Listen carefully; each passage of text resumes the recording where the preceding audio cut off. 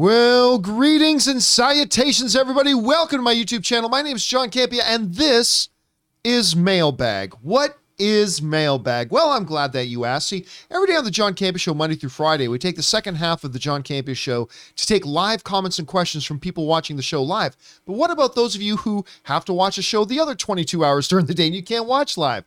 Good news, you can throw in a comment or question too, and we address them here on Mailbag. Now, the way you can send in a question to be read on Mailbag is simply by going down into the description of this video and you'll see a tip link. Click on that there or enter it in manually at www.streamelements.com/movieblogtv/tip. You'll be getting your comment or question read on Mailbag if we deem your comment or question appropriate to be used on our show. And of course, you'll be supporting our channel at the same time, and all of us involved at the John Campea Show and the YouTube channel, thank you guys so very much for your support. And for this episode of Mailbag, I am joined by the one and the only writer, director, producer, Mr. Robert Meyer Burnett. Robert, how you doing, sir? John, it is always a pleasure to answer the questions from our very inquisitive and intelligent audience. Inquisitive and intelligent, not often words associated with me. All right, without wasting any time, let's get to it right now. We're going to start with old Danny Boy, who writes, Anakin's attachments primarily were an issue because it was all kept in secret and against the Jedi Order. However, attachments were exactly the benefit Luke had with his dad and friends to defeat the Empire. Hashtag Mandalorian Jedi. Well, I mean, this has come up a lot, Rob, about like people, the common refrain is that, well, Jedi need to get rid of that attachments thing because well, the no attachments rule worked for the Jedi for thousands and thousands and thousands of years. And it worked until one Jedi broke that rule, went so far as to get married behind the Jedi Council's backs, and it was that attachment that Anakin had to Padme that the Emperor, or Palpatine at the time, was able to manipulate as his way in, turned Darth Vader, and it led to the genocide of the Jedi across the galaxy, blah, blah, blah. It's a pretty good rule.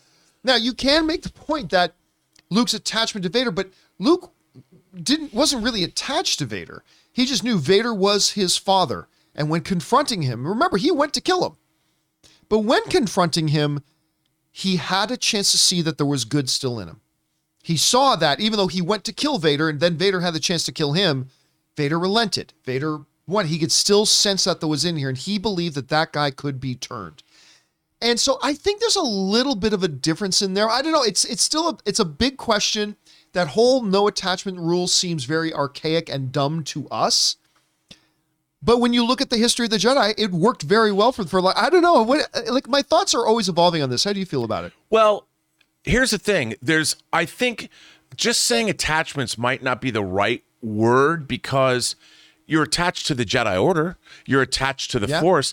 I think what attached they're talking to your lightsaber. Yeah, attached to your lightsaber. What you're talking about is a personal attachment, like to a love interest, is inherently yours. I wouldn't call it selfish. I don't want to call love selfish. But what you're doing is you're putting yourself above the importance of the greater good. And I think part of being a Jedi is you are sacrificing yourself, your individual desires, for the greater good of the rest of the Force. Right. All the life forms that surround us and bind us and create the Force. The Jedi Order, presumably, is to keep that life force, keep the Force itself preserved. And if the thing about the Sith is they want things personally. They want personal power. They want personal, and it's the exact opposite. The Jedi, the passions, absolutely. Like that, yeah. And so by doing that, if you give in to love, I hate to say it, but I would imagine it's more of a Sith thing because you're making it about yourself. I love you, Padme. I love you. Yeah. Be with me. And I think that is what led to the downfall. And I don't think there's a problem having an attachment or an affection for your parents because they're part of the Force. They're part of the ongoing circle of life, call it what you will, that creates that energy. And, And I think the key thing, too, is the Jedi never said that attachments were bad for everybody. But if you're going to be a Jedi, yes, you have a higher responsibility. It's summed up perfectly in Attack of the Clones. Terrible movie, but Attack of the Clones, when they're in the troop transport, it gets bumped. Padme falls out, and Anakin's like, abandon the mission. I got to go get her. And Obi-Wan's like, whoa, no. The mission comes first. We must stop Dooku. And that's kind of the perfect illustration of that. But anyway. Yeah. All right. We got to keep going here. Next up, we've got Ethan Holgate, who writes, one of two. Hi, John and Rob. Ah, man, I'm very saddened to hear that Ivan Reitman passed away. He looks so healthy promoting Ghostbusters Afterlife, you wouldn't think for a second that he's unwell. At least he lived long enough to see Ghostbusters 3 and be proud of his son, which I'd say was a wonderful experience and something very special to him. He will be missed. What are some of your favorite films of his? Mine would have to be Evolution, Twins, Meatballs, Ghostbusters, of course, Dave, 6 Days, 7 Nights. Yeah, we spoke about, of course, the really sad passing of Ivan Reitman, and you're not wrong, man. Like, I just saw him a couple of months ago at CinemaCon. Me and Aaron were sitting like literally up in the second row. Jason Reitman comes out on stage with his dad, Ivan. Looked great, super healthy, Yeah. full of life, vim and vigor, as you would say.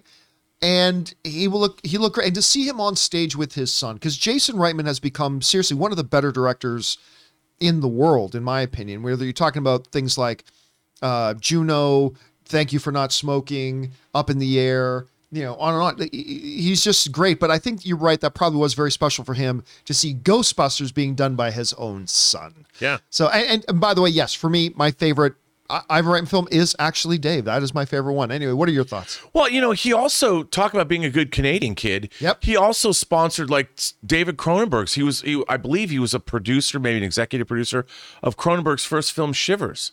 So he was instrumental in promoting other Canadian filmmakers and I would imagine other Canadian actors. I don't know, but back in his younger days, and he was also producing Broadway plays. He was doing all kinds of things. And so he was a consummate showman from a very early age, and he never shied away from helping other creative entities create. And every much of a prolific producer as he was a director. Absolutely. He became an excellent producer as well. All right, next up. Ross B. writes, hey, John, looking at the new poster for Doctor Strange 2, there is the S.H.I.E.L.D. logo of Captain Carter from What If. Surprise cameo. We spoke about this on the John Campus show actually earlier today. It's there clear as day. The Captain Carter S.H.I.E.L.D. is there clear as day. And I remember somebody brought that up once, and I kind of dismissed it because I said, oh, no, you see America Chavez is in it. You're probably just misinterpreting what color she's wearing for that. But the image is right there. It's undeniable. It's absolutely part of it there. She's going to be in this. Max writes, one of two. With the MCU bringing back actors for new incarnations, J.K. Simmons, Charlie Cox, Vincent D'Onofrio, and Patrick Stewart with at least a cameo, do you think they will bring back Fassbender and McAvoy for MCU's version of Magneto and Professor X through the multiverse? If they don't do this, I will still look forward to new actors portraying these characters, but not gonna lie, seeing Fassbender and McAvoy back would be awesome. Here's what I'm kind of thinking. I think there's a possibility for the pop bang fan service aspect of it that you could see a cameo of them. And I have no insider information on this, but it seems to me moving forward, Feige would want to create his own thing. And so I'm going to guess, is it possible we could see them as a quick cameo? Yes, but then moving forward, I'm guessing it'll be new iterations. That's my guess right now, Rob. What do you think? I think you're probably right. Because that's what they want to do. They want to redefine what's come before and make it their own. Because I just don't think you can have cameos, but being in the MCU proper, I'd want to see something new, actually. Now, you could make the argument, well, it's got Vincent D'Onofrio and Charlie Cox. I mean, you can make that argument, but that might be, well, yeah, there you go. If he had any quota in his head about how many he can bring over, it might be filled because of that. So I don't know. We'll have to wait and see what he does. All right, Max writes, do you think Aaron Taylor Johnson will return as Quicksilver in Doctor Strange 2? I think it could be it could add a good character moment for Wanda. It could. The only thing I start to get worried about is how much are you going to try? How many? This guy's going to appear, and this guy's going to appear, and this guy's going to appear, and this guy's going to appear. Like, how much of that can you do? And I'm not sure. That might be going a little bit too far. Except he does raise a good point, Rob. Aaron Taylor Johnson appearing again as Quicksilver. That is a direct narrative. Yes. Purposeful, big, important thing. It's not a random Wanda fact. It is a driving thing that is always with her, the loss of her brother. It could make sense. I'm still going to guess just guess. I'm going to guess no, we're not going to see Aaron Taylor Johnson, but I would not put any money against it either. What do you think? Could we see him? I wouldn't put money against either. He is playing Craven. They could probably call him up and go, yo, can you come by and play Quicksilver a couple days? We'll give you some cash, have some fun, act with your sister again. We'll be all good. That could be a little that could get a little convoluted though, because he is coming into the Sony Marvel stuff as Craven. It's going to be interesting to see. All right, next up, we got Peter Cunnington who writes, since the new Lord of the Rings show looks so cinematic and they spent so much money making it, do you think they should also put it in theaters week by week as well as on Amazon so that people can enjoy it in a theater? Would love to go see it. We had a very, very similar conversation to this the other day, Rob, about I think it was about one of the Disney Plus shows. I can't remember. But here's the thing. Would I love to go into a theater to see these Lord of the Rings shows? Absolutely, I would. If I was an executive of Amazon, would I do that? Hell no. The reason they spent all this money, the reason they poured so much money into this is to get people to sign up for Amazon Prime. That's why they did it. And so if you do something for a purpose, why offer an alternative that is counterintuitive to your purpose? So I would guess, no, they won't do that. And I certainly wouldn't do it if I were them. What about you, Rob? Maybe as a special event to kick off the show. Maybe the first episode. If your information, we talked about how they might be like an hour and 15 minutes. Right. One weekend only, maybe to benefit charity or something. Make a big kind of event out of it. I could see the first episode. Now, what we talked about before, I could also see them doing, which is put it in theaters, but in order to qualify to buy a ticket, you must be an Amazon Prime subscriber. You know what? And they sell the tickets through Amazon Prime. Yep. So I could see that. That means the people are seeing it are Amazon Prime people, and you may get people signing up for Amazon Prime just so they can get that ticket to the theatrical experience. Yep. I don't know that they'll do that, but I think that's what I would do. I would do it too. All right. Next up, we got Kid Vader writes, do you feel Boba Fett was planned all along?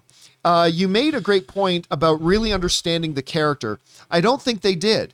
Would have liked more flashbacks of younger life and Cad Bane animosity. Do you think there will be a season 2? I do not. Number one, do I think that Boba Fett was planned all along? Yes, it was planned all along. If you mean from the very moment that they planned the first season of Mandalorian, no, probably not. But probably very shortly thereafter. Like, they knew they were doing a Boba Fett series before they started shooting Mandalorian season 2. I believe that without question. I do think they understand Boba Fett. I just don't think they told a particularly great story. Right.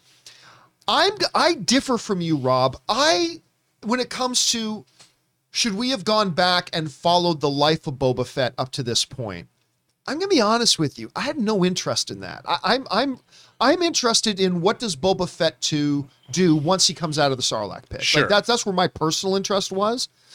I wasn't even interested in flashing back to just when he came out of the Sarlacc pit Right. and spending 3 episodes with the Tuskens. I thought that was a waste of time. And no, I don't believe. No, remember, I'm saying I don't believe. I've not heard anything from anybody to say yes, they're doing a season 2 or no, they're not. No, they're not. But I got to believe they saw what the response to Boba Fett season 1 was. It got great ratings, but been better than Mandalorian, but not everybody was a big fan of it. I think we will see more Boba Fett, but I think it's going to be a Mandalorian season 3, not a Boba Fett season 2. What do you think? Yeah, I mean, look, I think it probably was planned. The reason that I say, I keep going back to the title, The Book of Boba Fett. And I think to something like, think back to the movie Goodfellas. You saw different points in Henry Hill's life that informed who he was. You know, at the beginning, he says, all my life, I always wanted to be a gangster. And it goes from there. And I think that if you saw someone's early life, it gives you an indication of why or where they were going, as long as it informed the story. And I was thinking book, chapters of your life. That's what I was thinking because they called it that. But like you said, I agree. You didn't have to see him get out of the Sarlacc pit. I just wish that the story was more tightly focused and that it was more, I don't know what I'm supposed to have taken out. Where am I supposed to be with Boba Fett after the show is over? That's my question. And I'm like, that's where I think it ultimately failed to me because I have too many questions about what am I supposed to have learned? Like we talked about, he wanted to avenge the Tuskens. Look, there's still a lot in the show that I did like to see. I enjoyed some of it. Some of it just, I'm like, what am I as a viewer supposed to take out of the story you've chosen to tell me? What are you telling me about this character? Do you think there's going to be a second season? Oh, I think looking at those ratings, I mean, it all comes down to does Disney feel, we don't have the numbers, but knowing it got a third more in the ratings than the Mandalorian finale did, or what? We might not ignore. Yeah, I mean, that's really all that matters.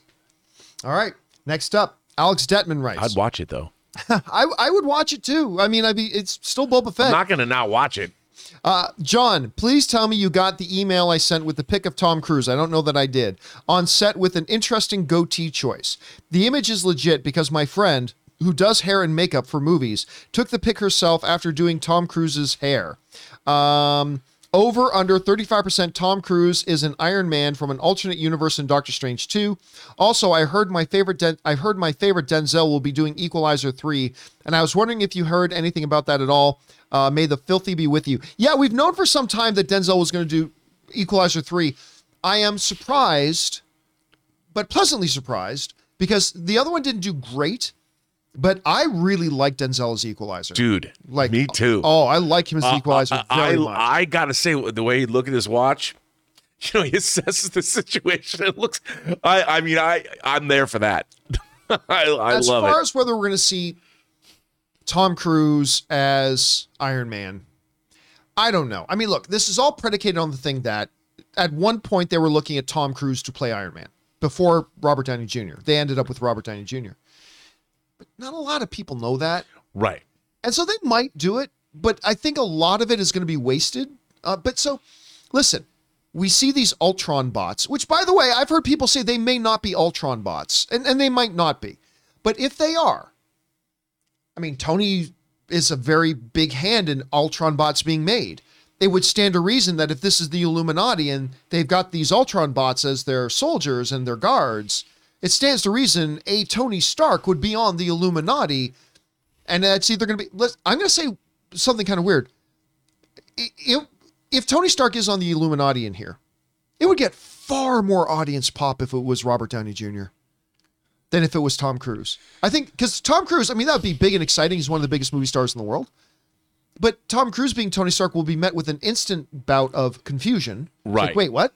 If they panned the camera around to the seat beside Patrick Stewart and there's Robert Downey Jr., that audience would go nuts. Yeah. But yes, I think there is a very legitimate possibility. I'll go under 35%, but not a lot under 35%. I think there's a very legitimate possibility we could see Tom Cruise as I'll go over a little bit just to be different. Sure.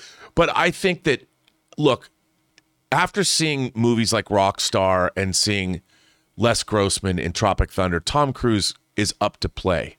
Like, I think he likes doing stuff like that, and he throws himself into it. And if Tony Stark is the superior Iron Man, whatever they're going to call him, I could see Tom Cruise having a blast doing that role. He very well could. All right, next up, Moonfail writes, while watching the Lord of the Rings Amazon trailer, my friends first thought it was a trailer for Sweet Tooth or Dora. It wasn't until a dwarf showed up that they realized it was Lord of the Rings. They'll see it, but that was such a generic, fake-looking fantasy trailer. Ooh, I 1,000% disagree with that. I mean, fake-looking? I thought the production value on that was... I love the city, coming into that harbor. Yeah, I mean, I just thought for a TV show, I thought it looked remarkable. Look, again, let me put this out there. I said this before the trailer came out. If any of y'all are expecting to see a proper trailer likened unto something that's about to come out in 8 weeks, then you're deluding yourselves in advance. This is going to be Amazon just announcing to the world, hey, this thing's coming. That was all it was meant to be. It wasn't meant to be the true trailer of it. And it was only, a minute long? Or so.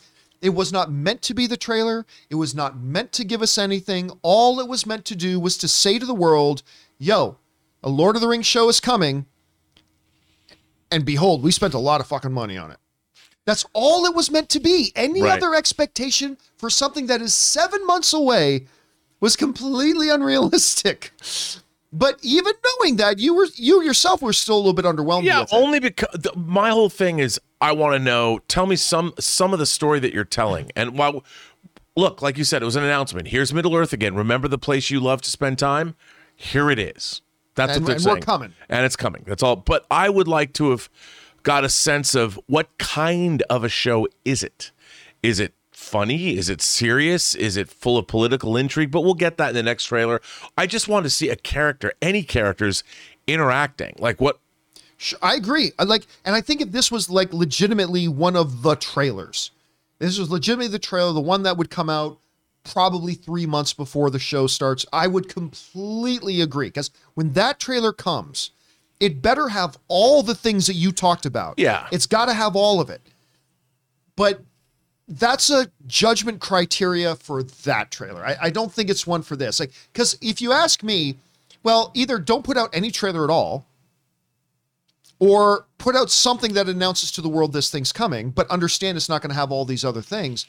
I say go ahead and put it out. There's no point in putting out a legitimate trailer 7 months in advance.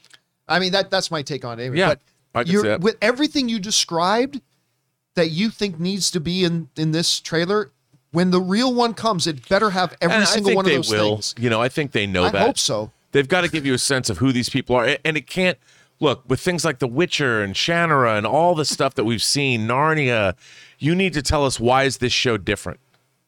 Yeah, absolutely. All right, next up. We've got Dangerous D, who writes, hey, John, the writer of the movie Black Adam is reportedly set to write and direct a Wonder Twins movie for HBO Max. We spoke about this on the John Campus show yesterday. Dude. Details are still under wraps. I know you don't want to speculate on who they might cast, but do you want to speculate? Over under this movie will be made. Oh, I don't actually believe this movie's going to get made. Like I said that on the show yesterday. I do not believe this Wonder Twins, and I have zero interest. But I had zero interest until you and Chris started pitching this idea of a James Gunn style Meets Riverdale. meets Riverdale, a Peacemaker meets Riverdale kind of take on the Wonder Twins. And then I'm like,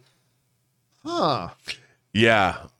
Euphoria Maybe. with the Wonder Twins. maybe that could get my interest. I still don't actually think it's going to happen. On an over-under, I will set the probability of it getting made 28%. So not 0 and not 10%. I'm going to say 28%. What about I'd you? go with that. I think that's reasonable. I'll throw in the towel with you there. So you think it's still unlikely that it'll happen? But Probably. not massively unlikely. I mean, it's one thing to say you're going to make like, oh, we pitched this movie but Wonder Twins, you better have some kind of a fresh take on this, son, or it's not going anywhere. Who's asking for it? Like, it's out there. Like Moon Knight, there was a hunger. There wasn't a huge amount of people, because not a lot of people understand and know Moon Knight, but there are people out there, you especially, who wanted Moon Knight. I have never heard somebody say to me, without it being filled with sarcasm, man, I'd really dig a Wonder Twins movie.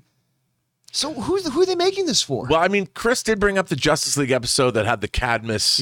Which I could, but I agree, John. I mean, DC has so many great characters. I'd rather see a vigilante show. Come on, absolutely. Give me the vigilante show. All right, let's keep going here. Next up, we've got The Book of Dangerous Vigilante. D also writes, hey, John, I wrote you before about John Cena getting an Emmy/Golden Globe nomination for his portrayal as Peacemaker, and you disagree he shouldn't win, but my point is at least a nomination, and let them decide. I didn't say he deserves to win one, although it'd be cool. Oh, no, he doesn't deserve a nomination. Make no mistake about it. And all of the performances of the incredible television we've had this year, listen, what John Cena has done in this show, I've enjoyed very much. Yes. Should his performance be in the same conversation as Brian Cox in Succession? No. Should John Cena's performance be in the same conversation as Kevin Costner in Yellowstone?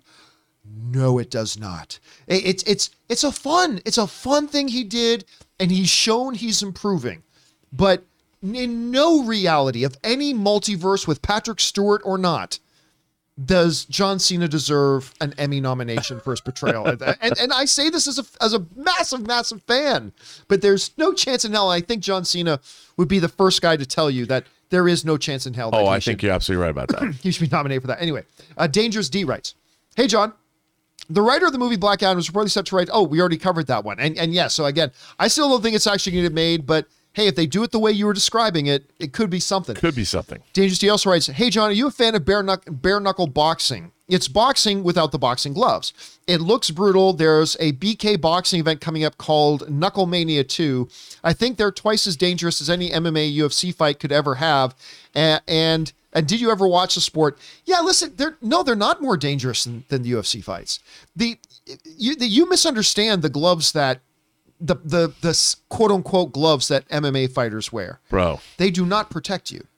What they do is protect your knuckles. Like, they're not the big patty cake boxing gloves. And boxing gloves are going to not put your lights out if you get hit by the right guy, obviously. But those MMA gloves do not protect your chin. They do not protect you. They protect the other guy's knuckles. Yes. And I am much more of a full mixed martial arts guy. I want takedowns. I want leg strikes. I want submissions. To me, that is far more dangerous. Plus, you have the UFC has the much better fighters, and so it's like talking about the difference in the XFL and the NFL. I mean, the XFL can have some pretty different kind of rules, and actually, the XFL had some pretty fun rules. But overall, what's the better quality product to watch? Right, it's the NFL. They had the best, superior athletes, and that was the problem with the whole XFL. Is the people weren't very good players compared to the NFL. It's too bad. But anyway, there's that. All right, next up. Downey Jr. writes, "For the sake of argument, let's just say John Krasinski is part of the Illuminati in Multiverse of Madness. Will his appearance be nothing but fan service, or is Krasinski here to stay?" Well, listen, the theory has been that he's going to be our Reed Richards. That's been the theory. I believe if he shows up in Multiverse of Madness, I think that's a clear thing. He is going to be our Reed Richards. I don't think they're going to bring him in, do a quick appearance as Reed Richards, only them to pull him away. Now, if they do, that's also fine. If they put him in there because they needed an alternate dimensions Reed Richards, why not him if he's got 2 days available on his schedule to come in and shoot a scene? And then they cast their real Reed Richards. I think we're all big adults as comic book fans. We'll get over it and we'll be happy with it. But I think the money is on, if he's in this, I think he's going to be our regular Reed Richards. Can't guarantee that, but that would be my bet. What about you? I agree. I mean, he's like, I remember when people were talking about when the first X-Men was getting made, people talked about Patrick Stewart being Professor Xavier. Like, that would be perfect casting. And everyone loved that idea. And lo and behold, there he was. And I think John Krasinski, I get the same vibe. Who doesn't want him as Reed Richards? I mean, he'd be great. He'd be great. And you'd have battling white walls. Would it be Reed's white wall or Doctor Strange's white wall that was the best? I like Reed's. All right, next up, we got Kevin R. who writes, "The complete score for Rogue One got released the other day from Walt Disney Records, and it's fantastic. Still can't believe Giacchino only had 4 weeks to compose 2+ hours of music." Was that the Rogue One that he only had 4 weeks? Yeah. It was? Because I believe that he was replaced. He was replacing. Yeah, he was replacing somebody kind of last minute. I love Rogue One. I love that. It's my second favorite Disney era Star Wars movie. I love it. I think it's great. I personally, when you hear how good Giacchino is, I personally think it showed that he had not all the time he wanted to make it. It honestly is not my favorite soundtrack. And it does rely a lot on previously existing Star Wars themes. Which it should to a degree. Yeah, but I'm a big fan of his music, but yeah, he did it quickly. But yes, they did re-release because a lot of time when they released a score album, you don't get all the music. You only get some of the music arranged in an album format, but it's pretty cool that they went back and re-released all that music. All right, next up, we got Kevin R. who writes, also, don't know if you guys knew that Hulu released the first 4 minutes of the season 3 opener for The Orville the other day, and it looks pretty good. Have to say this show is looking better and better. I didn't know they released the first couple of minutes. Oh, it's pretty. But it's a giant space battle. Oh, is it? Yeah. Okay, and it's really impressive. I watched The Orville. I'm not in love with The Orville. Sure. Because I have a philosophical problem with it, and then just in general, I find the episodes are hit and miss. like the whole story arc about them and the Kalon Empire and all that kind of stuff. I thought that was pretty cool. This is what this opening hit. It was very much Deep Space Nine and the Dominion kind of thing, or the Borg, or I mean, it very. Oh, and when you see this battle, you're like, "Yep, that's exactly it's what exactly it is." what it is. It's. I'm not gonna lie, it still bothers me a bit that it is such an overt ripoff of Star Trek. Homage, John. No. There's homage, and then there's blatant ripoff, and it rips off everything about everything it can find to rip off about Star Trek. It rips off. You're not wrong. But the results are there are some storylines and episodes that are really great and fun and funny. They did one that was really insightful. I'll be honest, sometimes they try to do really insightful, thought-provoking episodes and just does not work. But the one they did that I thought really worked well, remember the one where they came across the planet where they had absolute democracy? Yep. And it was kind of a commentary on social media. I and all really that kind liked that episode. I forget the name of it, but I really liked it. I don't remember the name of it either, but it was a very interesting, thought-provoking kind of thing that was very much a reflection, like a good Star Trek, original Star Trek episode would be, that was a direct commentary on something that we were facing as a society or something like that. So I watch Orville. It's a little hit and miss to me. I don't like how much of I would like it more if they at some point strive to be their own thing, but I'd be lying if I didn't tell you that I at least enjoyed enough to keep watching it. Yep. And they have some killer episodes. And I love Seth MacFarlane. I love Seth MacFarlane. And I like all the other actors too. Yes. I think the characters are great. Adrian Padalecki and like the performers are great. Seth or Norm Macdonald. I know. Affet? Offit or something like that was the name of the little blob character. Miss him in that. All right, let's keep going here. Next up, Penny C writes, "Hey, John and Rob, over under 50% that Multiverse of Madness will feature Denzel Washington as Black Panther. I'll go under 1%. Regarding Tom Cruise as Iron Man pictures flooding the internet, he said it was photoshopped. He also said he didn't get a call and something like he's not the werewolf. I don't know what not the werewolf means. I mean, look, I think there is a possibility Tom Cruise could be it. I 100% believe that the image was photoshopped. Yeah. That said, we just had a year and a half of Andrew Garfield completely denying he was in Spider-Man No Way Home. Of course. Why would any of these people say they were in these movies? So if I had to bet $5 on it, do I believe Tom Cruise is going to be in Multiverse of Madness? No. If I had to bet $5, I'd bet no. But do I believe he won't be because he said he's not? No, absolutely not. No, Chad. Where do you think we're on? Dude, I'm with you 100%. No, I won't believe anything anybody says. I mean, this movie is based after coming off the heels of What If and the variants and the Spider-Man No Way Home. I'm like, give me a break. If anyone says they're not in a Marvel movie, I don't believe you. If Joe Biden said, no, I'm not in that movie, I'm like, Joe, I don't believe you. I believe you're an alternate superhero version of Joe Biden in some far-flung universe of some place. I mean, I don't believe you. All right, next up, we got Thomas Patterson who writes, Spider-Man No Way Home has now topped Avatar at the domestic box office for third place overall the domestic box office, yes. In a pandemic with theaters, particularly in Canada, closed in some places and amid a plethora of at-home entertainment competition. 1.8 billion worldwide total to without China is huge. Yeah, and we've been talking about that, and this was specifically a topic on the John Campea show the other day, that I think this was the final big what's the word I'm looking for? The not plateau, but the final big trophy to put in its case is going to be this one. It's not going to catch the next one. Yeah, I mean, there's no more. I mean, it's not going to catch second place, and it's not going to move up.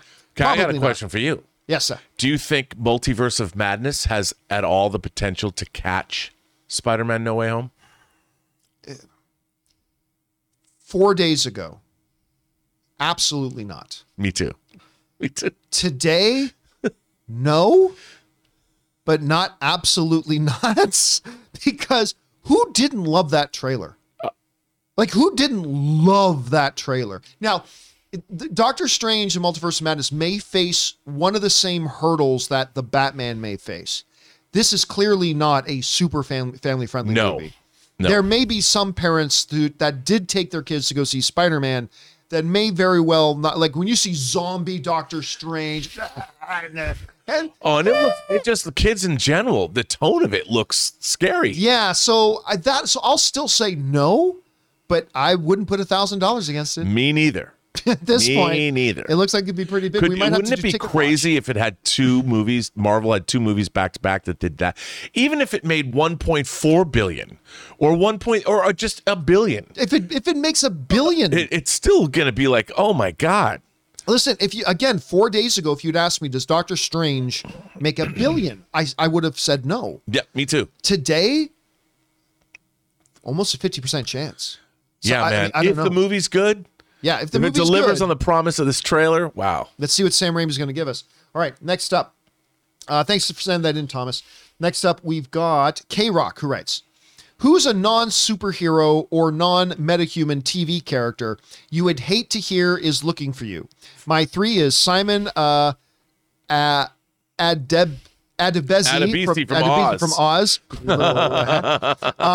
Tommy Egan from Power and Omar Little from The Wire. Might as well just start writing out your own will now. Huh.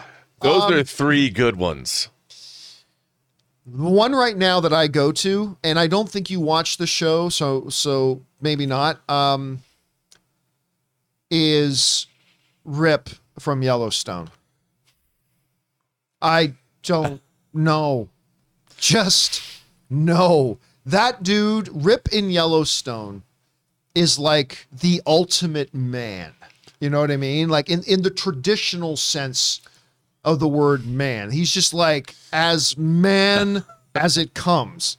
So there's that, and then the other would probably be in a show that is no longer on air is Jax Teller from Sons of Anarchy. Those are the two that nope, I don't want them. You got one that you'd be most afraid of? Oh my God. Well, I wouldn't want anyone from Tony Soprano's crew looking for me. Yeah, because they get it done. You know, they get if I'm on the wrong side of.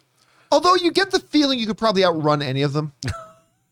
Probably not the hardest time. Maybe not. I mean, Big Puss. I don't think Big Puss is going to be able to catch you. It's probably true, but they would get me when I didn't see them coming. Yeah. You know, you wouldn't know. I would not want to be on the wrong side of Cersei Lannister. Oh yeah. You know, no. Any of the I don't want Lannisters to pay their debts with my head. Nope. All good. None of that. And let's see what would be. I can't really come up with a I think that's good enough. Yeah, there you Those go. are some good ones. All right, good question, man. Next up, an anonymous viewer writes, "Hey, John, are you going to do a ticket watch for Doctor Strange 2? I was just mentioning that.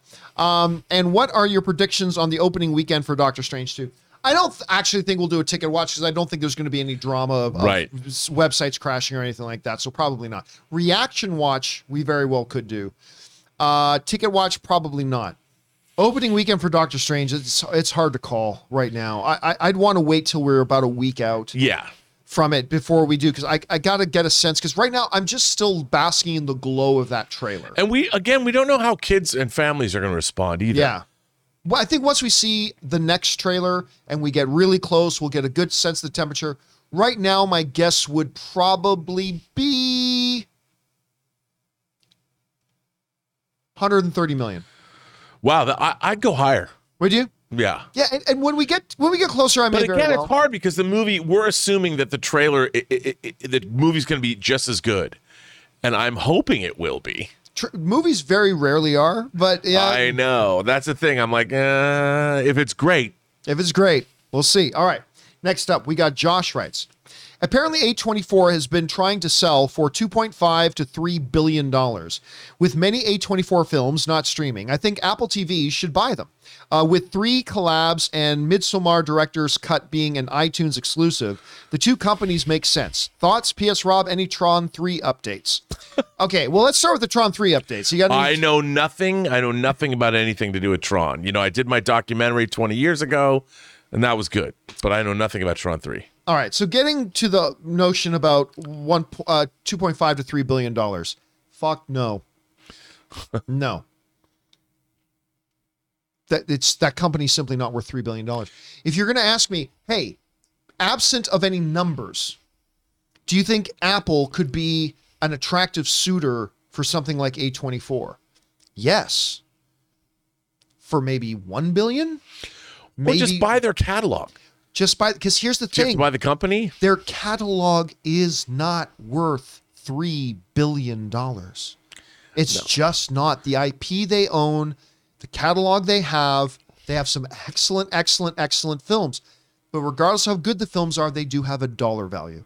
And that dollar value does not equate to $2.5 to $3 billion in my estimation. I don't think that A24, I mean, they finance some of their stuff, but some of their stuff are acquisitions as well.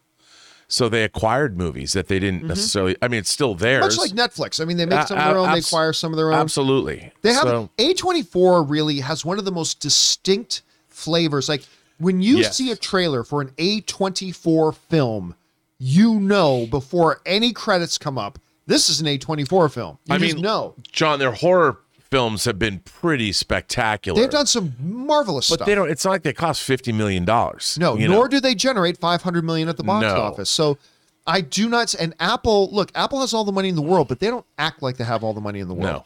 No. They still want to make business decisions that will make them money. And there's just no sense, I think, of trying to acquire an A24 for that kind of price tag. I'd be interested to see how they would rebrand A24. Would they put like an apple that's where the A goes? I see what you did there. I like that. All right, next up. Where are we at here? We're at My Name Jeff. A little 21 Jump Street thing there for you.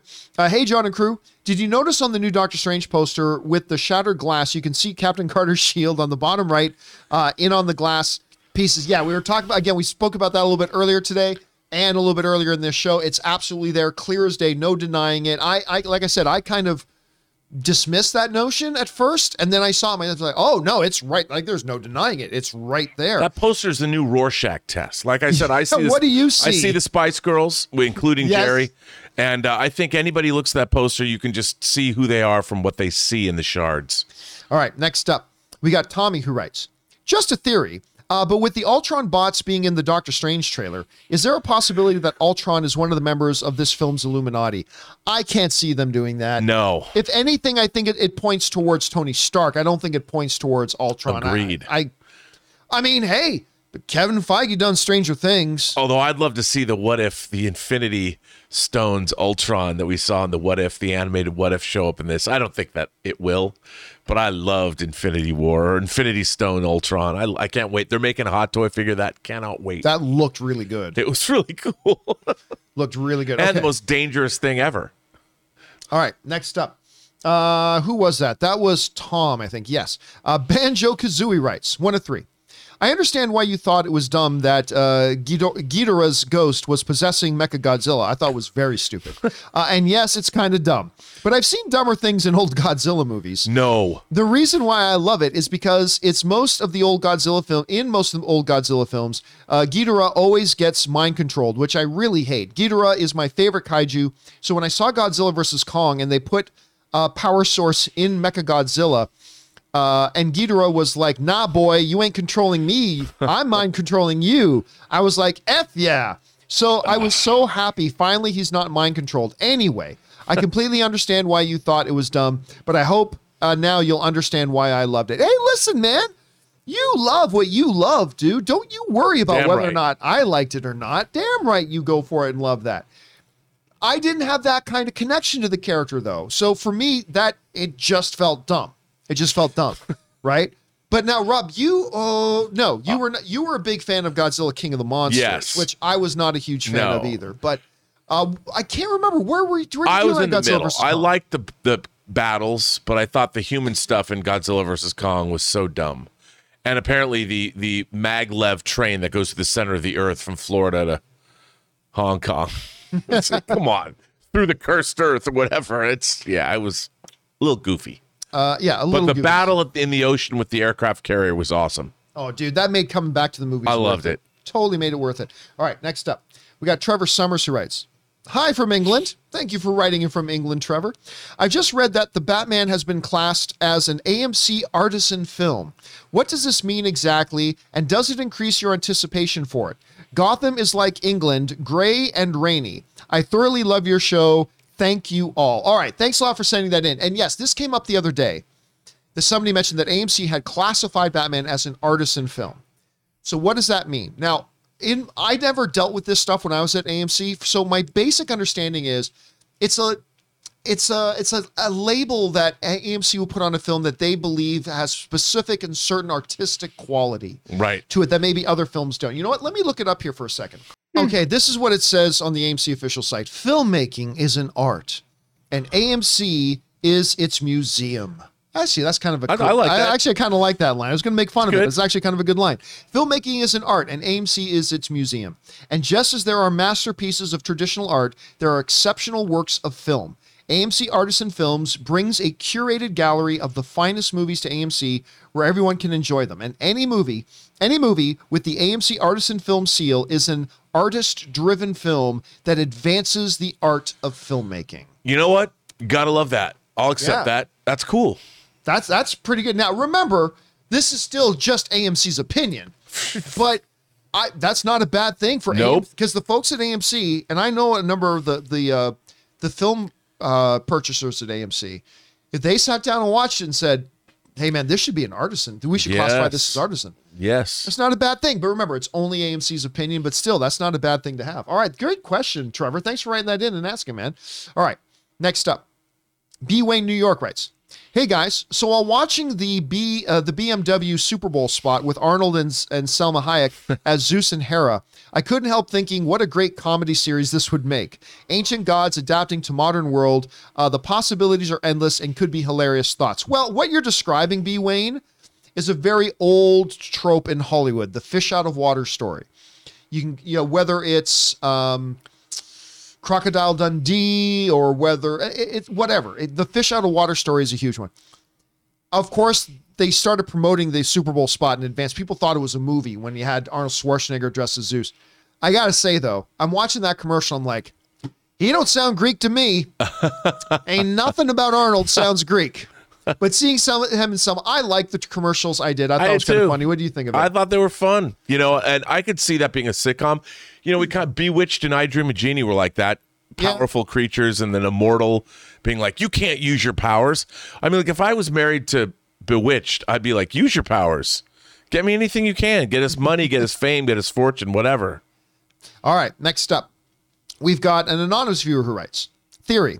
Illuminati tells Strange that his Wanda is too dangerous and charges him to take care of her, or they will take more drastic measures. Strange opening a gateway to trap her inside the Darkhold, then allows other dangerous entities to enter his reality.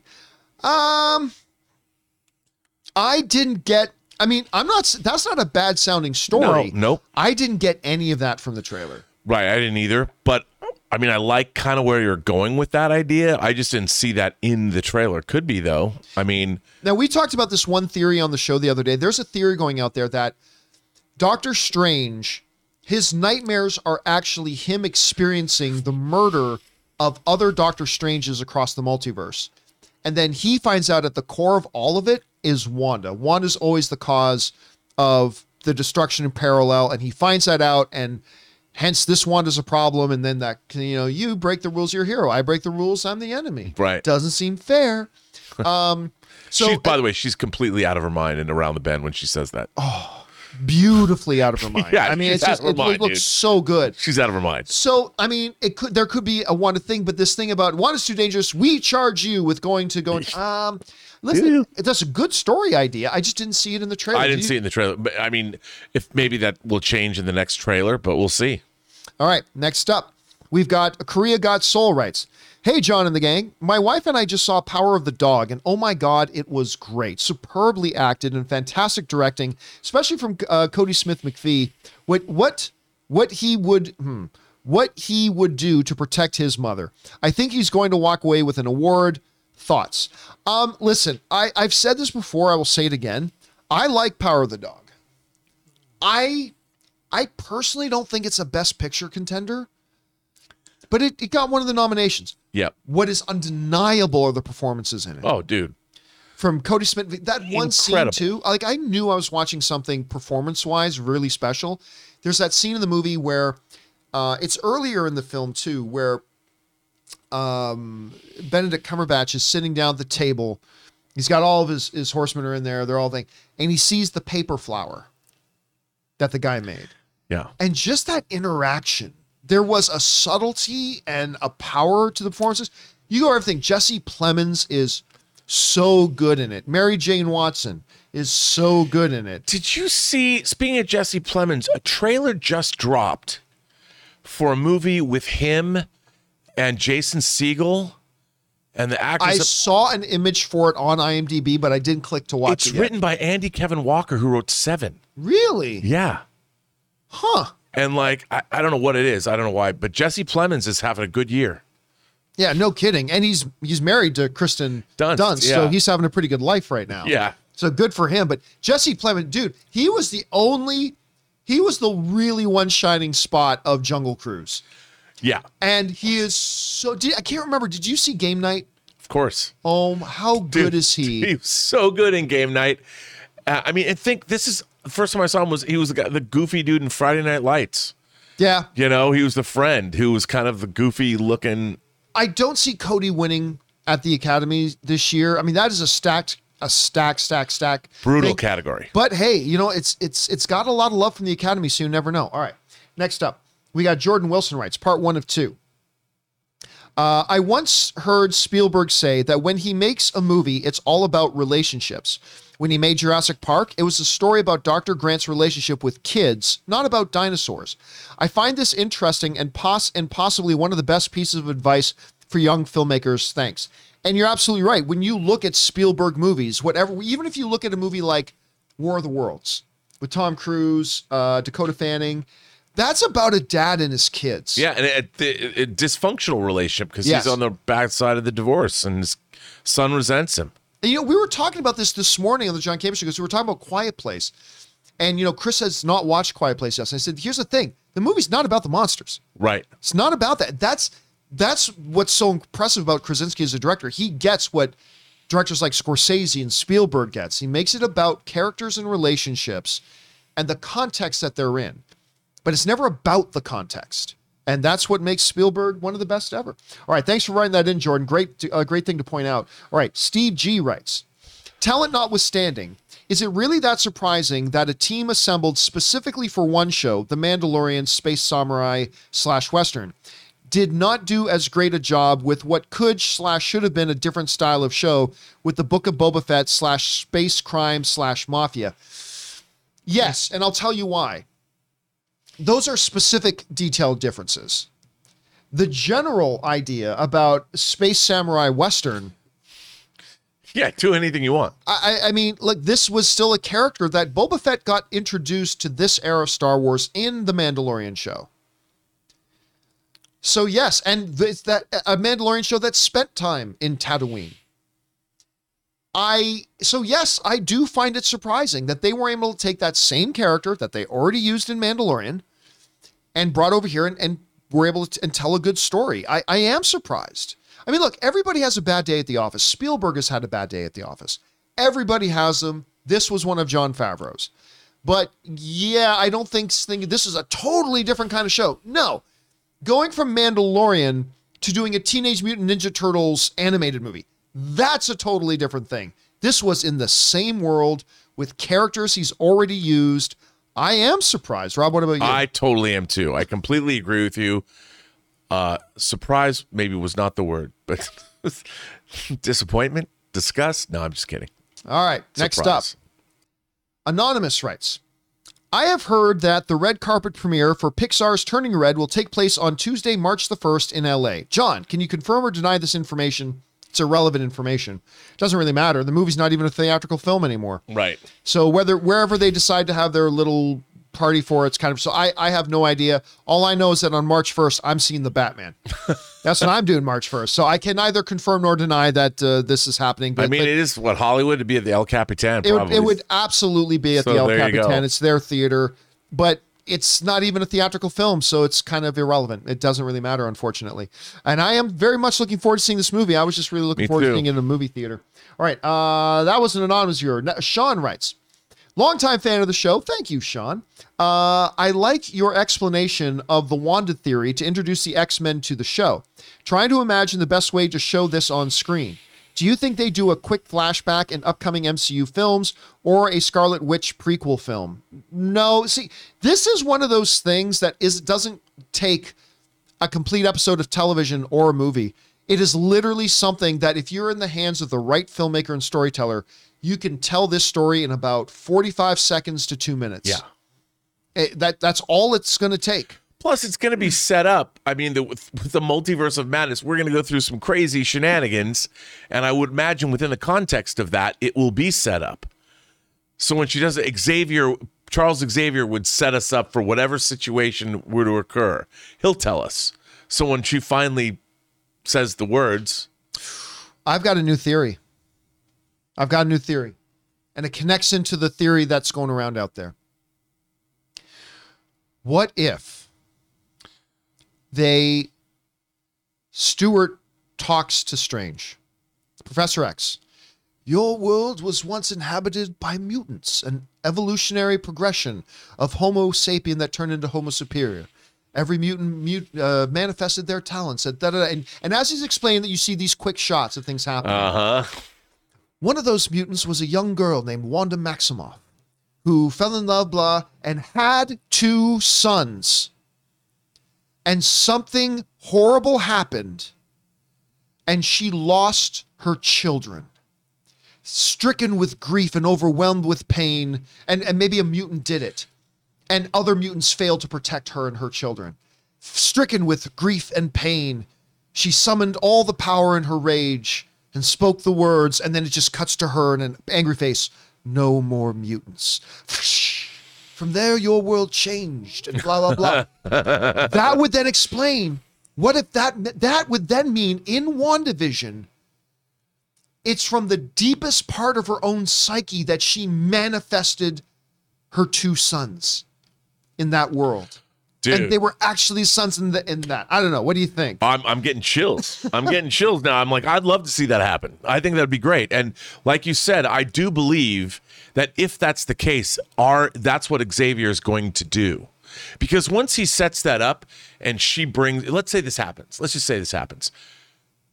We'll get a whole new group of mutants, our world's mutants, call it the Prime or Earth 616 mutants, and the other mutants will be different.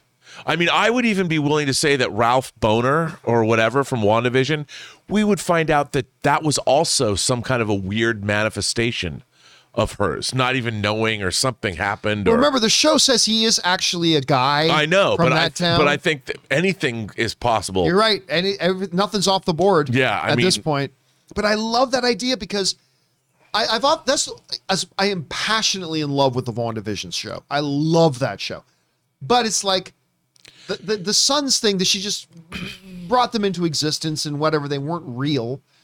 But if we say, actually, no, they were real before, and they were still somewhere deep in her subconscious, and that's what brought forth and manifested them. Dude, if you did that and it's explained, and what if, can you imagine if that's how the movie actually ended and it cuts to black and the credits roll directed by Sam Raimi, and then you do, that would be what comes after? It's Thor, Love and Thunder.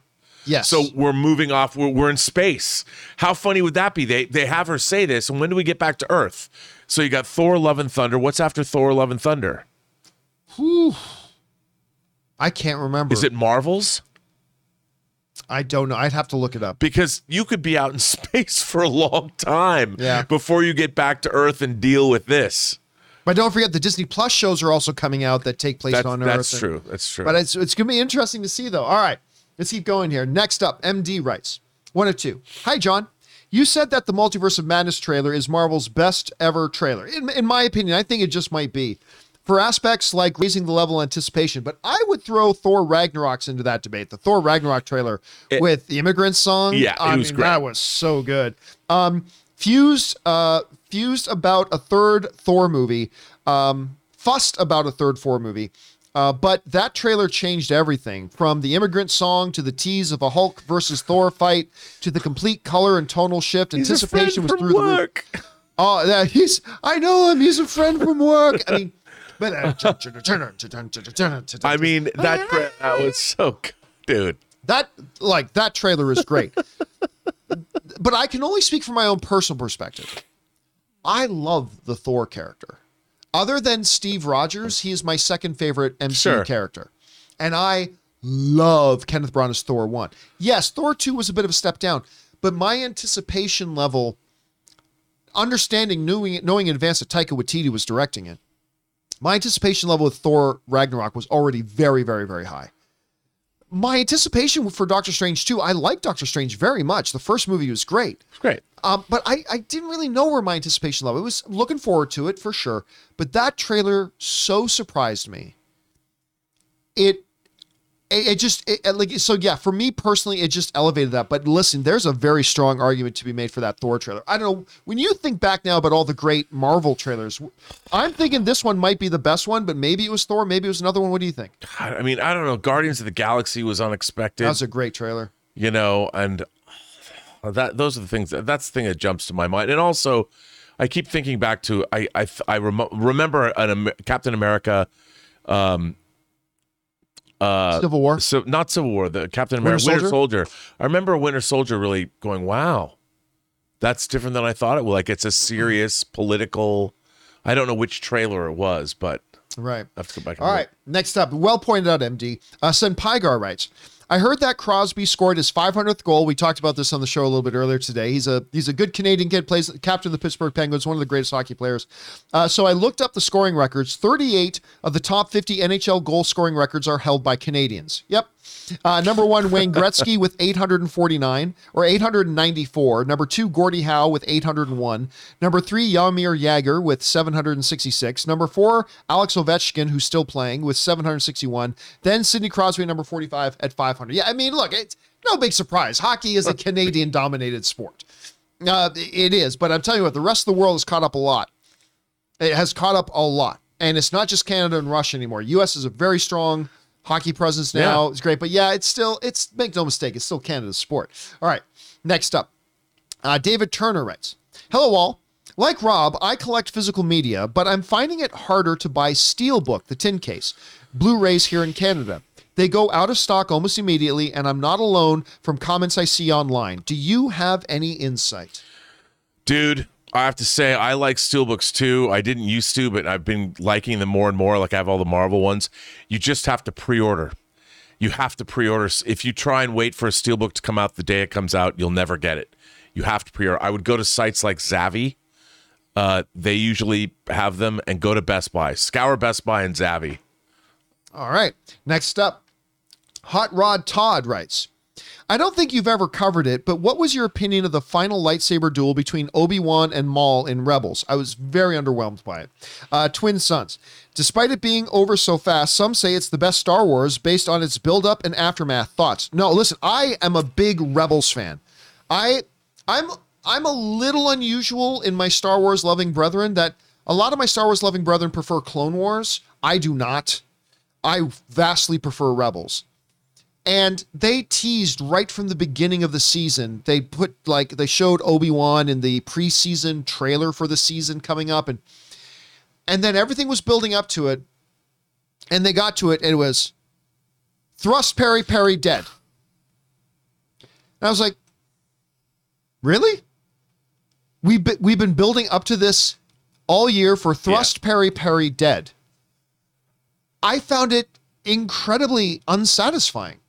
Now, what was great was as Maul is dying and Obi-Wan is holding him, and, you know, they talk about, I mean, basically Vader comes up and all that kind of, I mean, it was a great moment. It was a great scene, but all I can do is speak for myself as a big fan of Rebels. I love the show.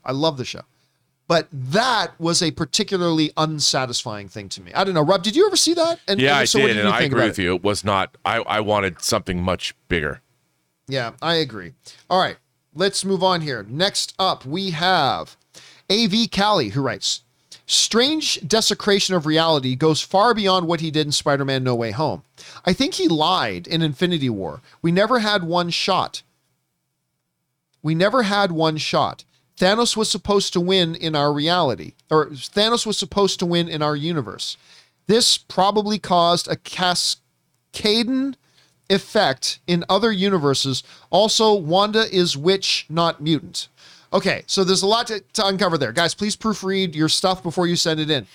I don't believe that Thanos was supposed to win. I think one of the MCU properties actually covered that Thanos was supposed to be stopped, I believe, at any rate. But no, I do believe Thanos was supposed to be stopped. Whether or not that Wanda, look, I believe the original intention, I don't just believe, it's clear. The original intention of the MCU when it came to Wanda and Pietro was they are not mutants. That was the original intention. They were brought into the MCU. This is when Fox was still going strong, and they held the patent on mutants and all that kind of stuff. And that's why when they brought them into the MCU, they were in the hands of Hydra, and they were referred to as miracles. And they had their powers kind of experimented into them with Loki's staff. That was always the intention with them in this universe. But they now own Fox. And I think Kevin Feige saw that as an opportunity, and they may very well, there's no reason now that they can't say, actually, underneath it all, they have a mutation and they're mutants. And that seems what they're doing. What would be so cool is it would fit right in when Wanda said no more mutants. Yep. Part of what she would have done is make sure they weren't mutants either. Yep. You know, and figured it out and did that. And it would be so great to bring them back. And by the way, if she brought them back, who's her daddy? Does White Vision come back? I mean, who is the daddy? Who was the father? Magneto. Oh, who's her daddy? Yeah. Yeah. Magneto. Dude, could you imagine if that's how the frickin' multiverse of madness ends? Like the multiverse, whatever, and yet, you think, or whatever happens, and the movie ends, and she says mutants or whatever, and let's say it's Fassbender, or I don't know who it is, but it ends with her saying, "Hello, Father." Come on, man. I mean, they're gonna have to do some creative story writing, because they've already set up in the MCU her and Pietro. We saw the flashbacks in WandaVision of her dad and her mom and all those flashbacks memories. Those flashbacks were post-reality altering memories. That very well could be. Because she would have to figure out, if mutants are gone, then if her father was fucking Magneto, she would have to get rid of it. And maybe, I just think this idea, the more I think about it, you just brought up some extra stuff in this conversation that's now made me start going like, the two kids, that's a genius, dude. I mean, that just adds to the whole trauma idea and the grief that she felt and everything. Like, and with Vision dying the way that just, even though she changed the world, her grief is so deep. It's so part of her psyche that she thought she tried it once by changing the world. Then she loses Vision in this new reality. And then she's conjuring up her kids. I mean, she's so far. Can you imagine? She's that crazy. So in Multiverse of Madness, if it's her behind everything, the reason it is because that's how nuts she's become. And by the way, if you go back into the comics, because they brought up, what if the Illuminati says Strange after one? Okay. If you go into the comics, the whole surrounding House of M stuff, Xavier himself is extremely concerned about Wanda. And is actually contemplating that she might have to just be put down because of her ability to completely alter reality and stuff like that. And the fact that she's kind of unbalanced. He's like, she might just be too dangerous to live. And that comes into it. But by the way, I want to point out something too, that AV Callie writes in there, she's a witch. She's not a mutant. Well, I'm going to say this. Who says it's one or the other? Who says it's one or the other? That mutant? He's not an accountant. He's a mutant. No, he's both. Beast isn't a scientist. He's a mutant. Well, no, he's a mutant who's a scientist. Scarlet Witch very well can be a mutant who is also a witch. And because she's a witch, there's no doubt about it. She is a witch. I mean, WandaVision laid that out pretty damn clear. She's a witch, but part of her witchery could be her mutation. I mean, it's a both and situation. I just think the possibilities of this whole thing, I know it's probably not going to happen, but I love it, the idea so much. Now that you've added the whole wrinkle of the Suns, man. I mean, we'll find out where they go with it. All right. Next up, we got Terry Wood who writes, love they show, probably meant the show. Love the show and your energy and camaraderie together. Thank you so much, Terry. What would you guys think of the trailers for The Cursed? Somebody asked that this morning. I still haven't watched it. The new werewolf flick and Winning Time, the HBO Max series about the Showtime era LA Lakers. I'm looking forward to both. Again, somebody else brought that up, the Cursed one today. I haven't watched it yet, to be honest with you, so I can't comment on it. Showtime? Dude. I thought that was a dumb sounding idea. And then I saw the trailers. I'm like, oh my God, this is must-watch TV. It is. That trailer is so good. I think it's Winning Time. Winning Time. It looks. It's about the Showtime Lakers. The casting is so good. I mean, I can't wait. Yeah, it looks. And it's so Adam good. McKay. Big Short, up in the air. And look, I mean, I don't like going into the drama stuff, but this is the show that led to the dissolving of the relationship between Adam McKay and Will Ferrell. Yeah. Because Will Ferrell, I guess, from what I understand, was supposed to play Dr. Jerry Buss, the Lakers owner, in this. And then McKay did a U-turn and decided that John C. Reilly was the better fit for it. But apparently Will Ferrell didn't hear that from Adam McKay. He heard it through the media or something like that. And apparently that ended their relationship. And that's really unfortunate. I wonder if that ends the relationship between Will Ferrell and John C. Reilly as well. I mean, I don't know. That's the type of TMZ stuff I shouldn't really focus on. But John C. Reilly, when I heard John C. Reilly was going to play Dr. Jerry Buss, I'm like, also, I don't know if I can see that. And then you see the trailer. Like, yep, he's totally Dr. Jerry Buss. So entertaining. It looks so good. It's so good. I cannot wait. All right, next up. We've got Daniel N. writes, one of two. Out of my morbid curiosity for Blacklight, I pitch some new Liam Neeson movie ideas. Toucan, a Jordan Peele film. Taken Wars, Return of the Taken. Fate of the Taken. Taken Begins. The Taken Knight. The Taken Knight Rises. Captain Taken. The Winter Spy.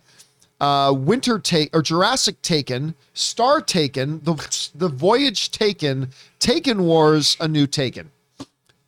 I'm not going to lie to you, Daniel. I don't know if there's any winners in that one. Don't know if there's any winners in that one. But anyway, if you do see, I did not see Blacklight, but if you do go to see Blacklight, do let me know if it was worth the time to go see it. All right. Thanks for sending that in, Daniel. All right. Next up, we got Jeremy Miller who writes, part 1 of 2. A great 6-season show to check out is Comedy Gold is Superstore on Peacock/Hulu. Created by the writer for The Office, Justin Spitzer, America Ferrera and Ben Feldman star, along with an amazing deep roster of comedic side characters, including comedian Lauren Ash, Colton Dunn from Parks and Rec, and Mark McKinney from Kids in the Hall. Love Kids in the Hall. Interestingly, its final season production was paused by the pandemic, so they actually wrote the events of 2020 into the show, and it worked out amazingly. You know, that is a show that was on for years, and I always actively just ignored it.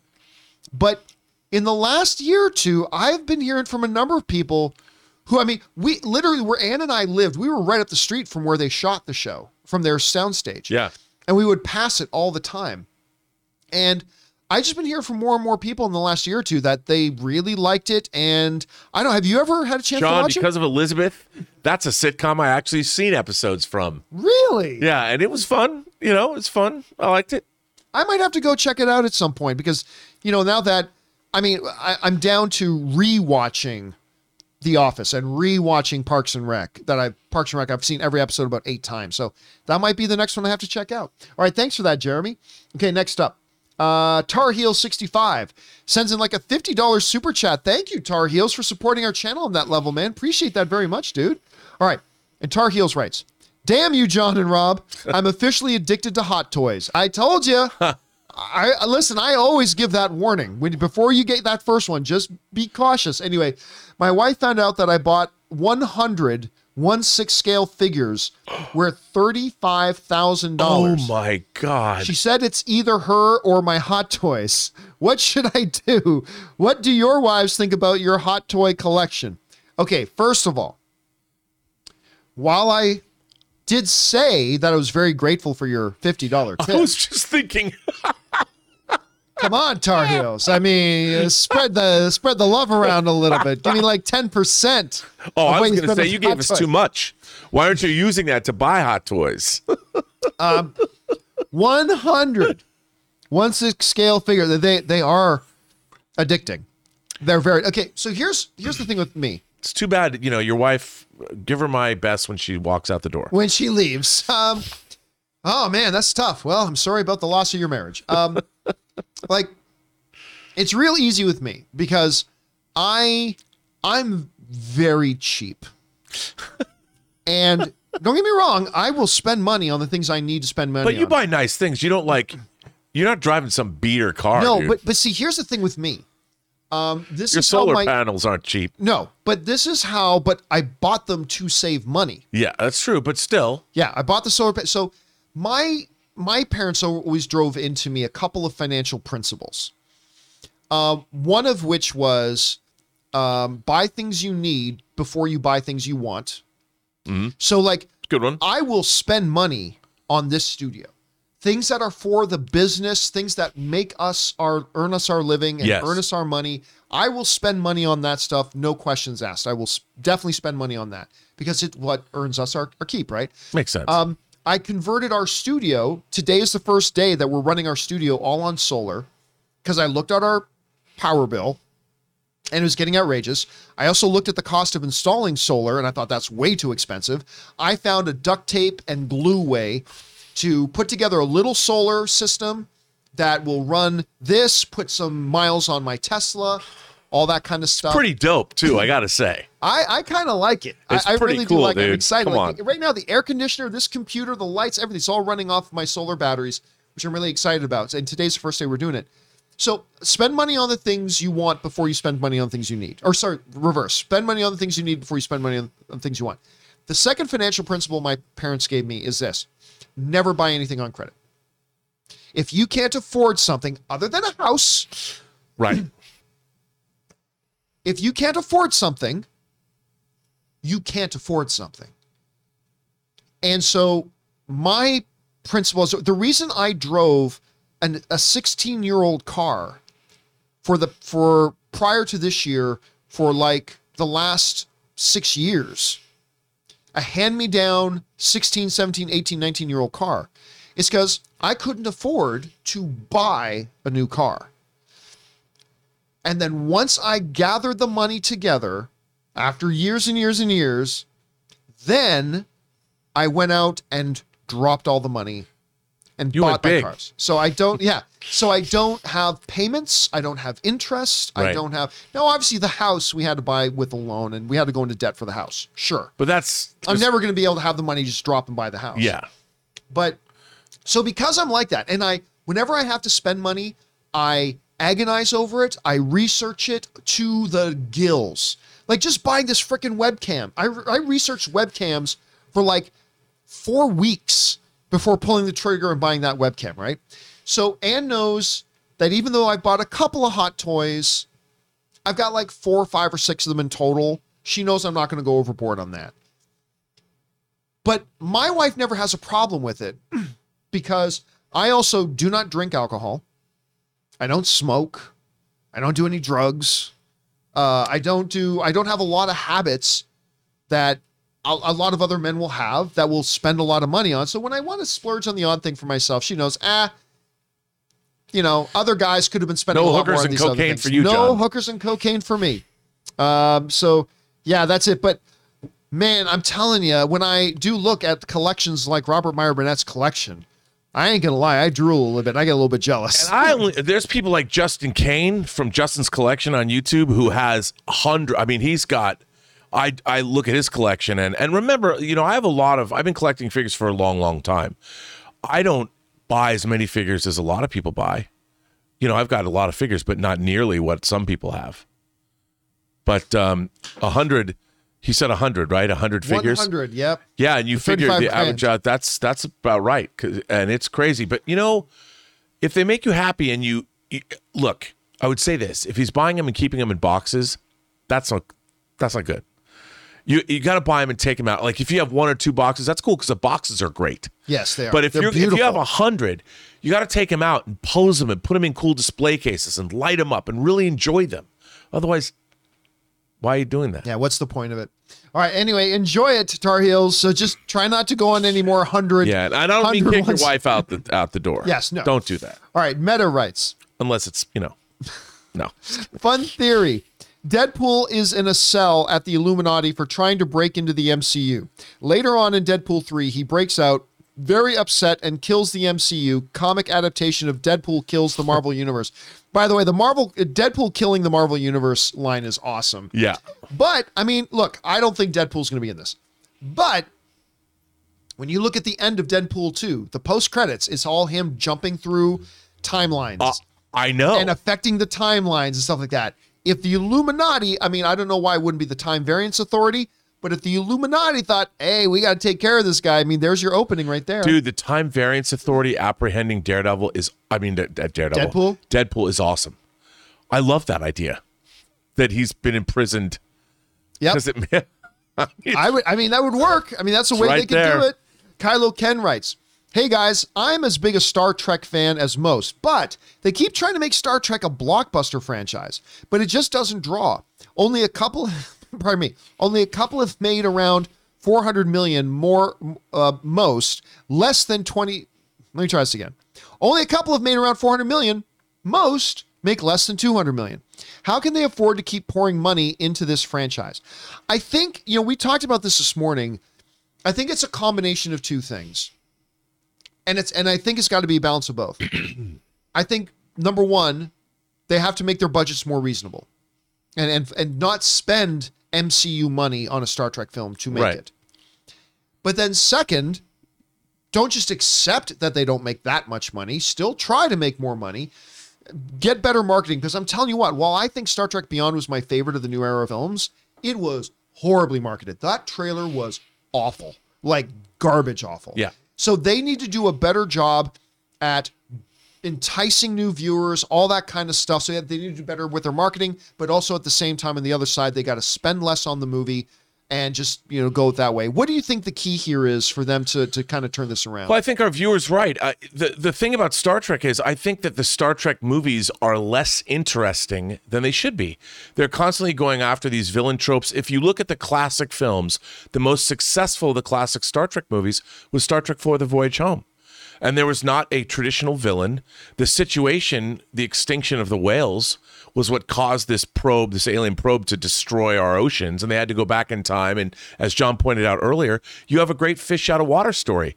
This is a great science fiction story. Double dumbass on you. Double dumbass on you. This is a great science fiction story that has a great comedic element, a great adventure element, and a great moments for character interplay. And it didn't have to cost a lot of money, but at the time in 1986, it made over $100 million, which is the biggest Star Trek film it ever grossed. And I think they need to get back to that kind of storytelling where you don't have to spend $200 million on an adventure like this. And like John said, you build up to it. The problem is that we've had 3 Star Trek movies with the cast, and it's basically the same movie. There's a villain who wants to do something dastardly, and our characters have to stop that villain. That isn't Star Trek.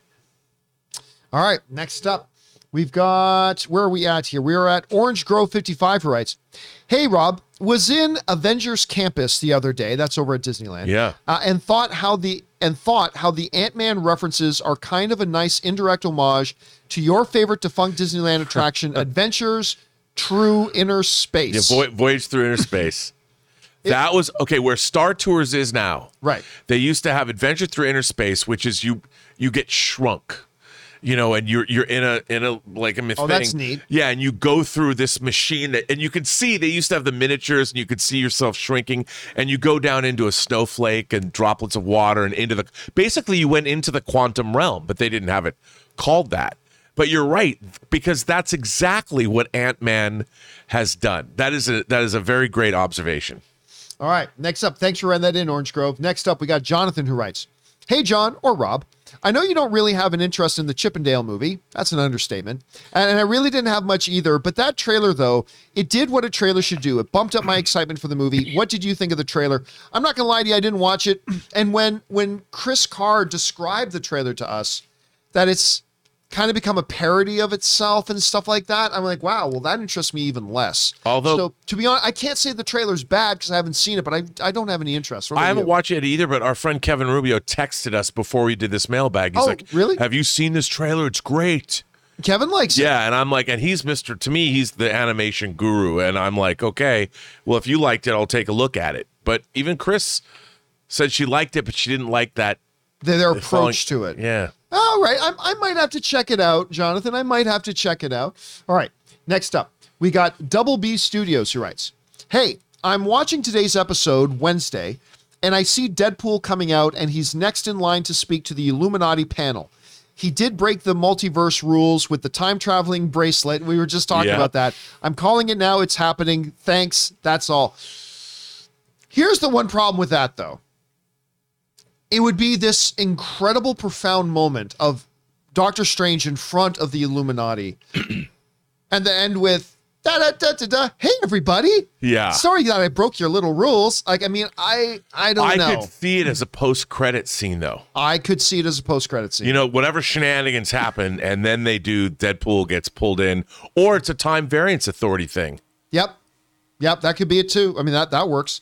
All right. Next up, we got Double B Studios also writes, "Also, if you need something quieter for air conditioning, may I suggest a mini split? They are very energy efficient and very quiet and can cool or heat a room for 20 to 30 minutes to desired temperature, so I can hear the high-pitched screams of you and your crew." Okay, so for those of you who don't know what Double B is talking about, in this room, it can get very warm, but it doesn't because I have this decent sized air conditioning unit on the floor over here that's actually pretty loud.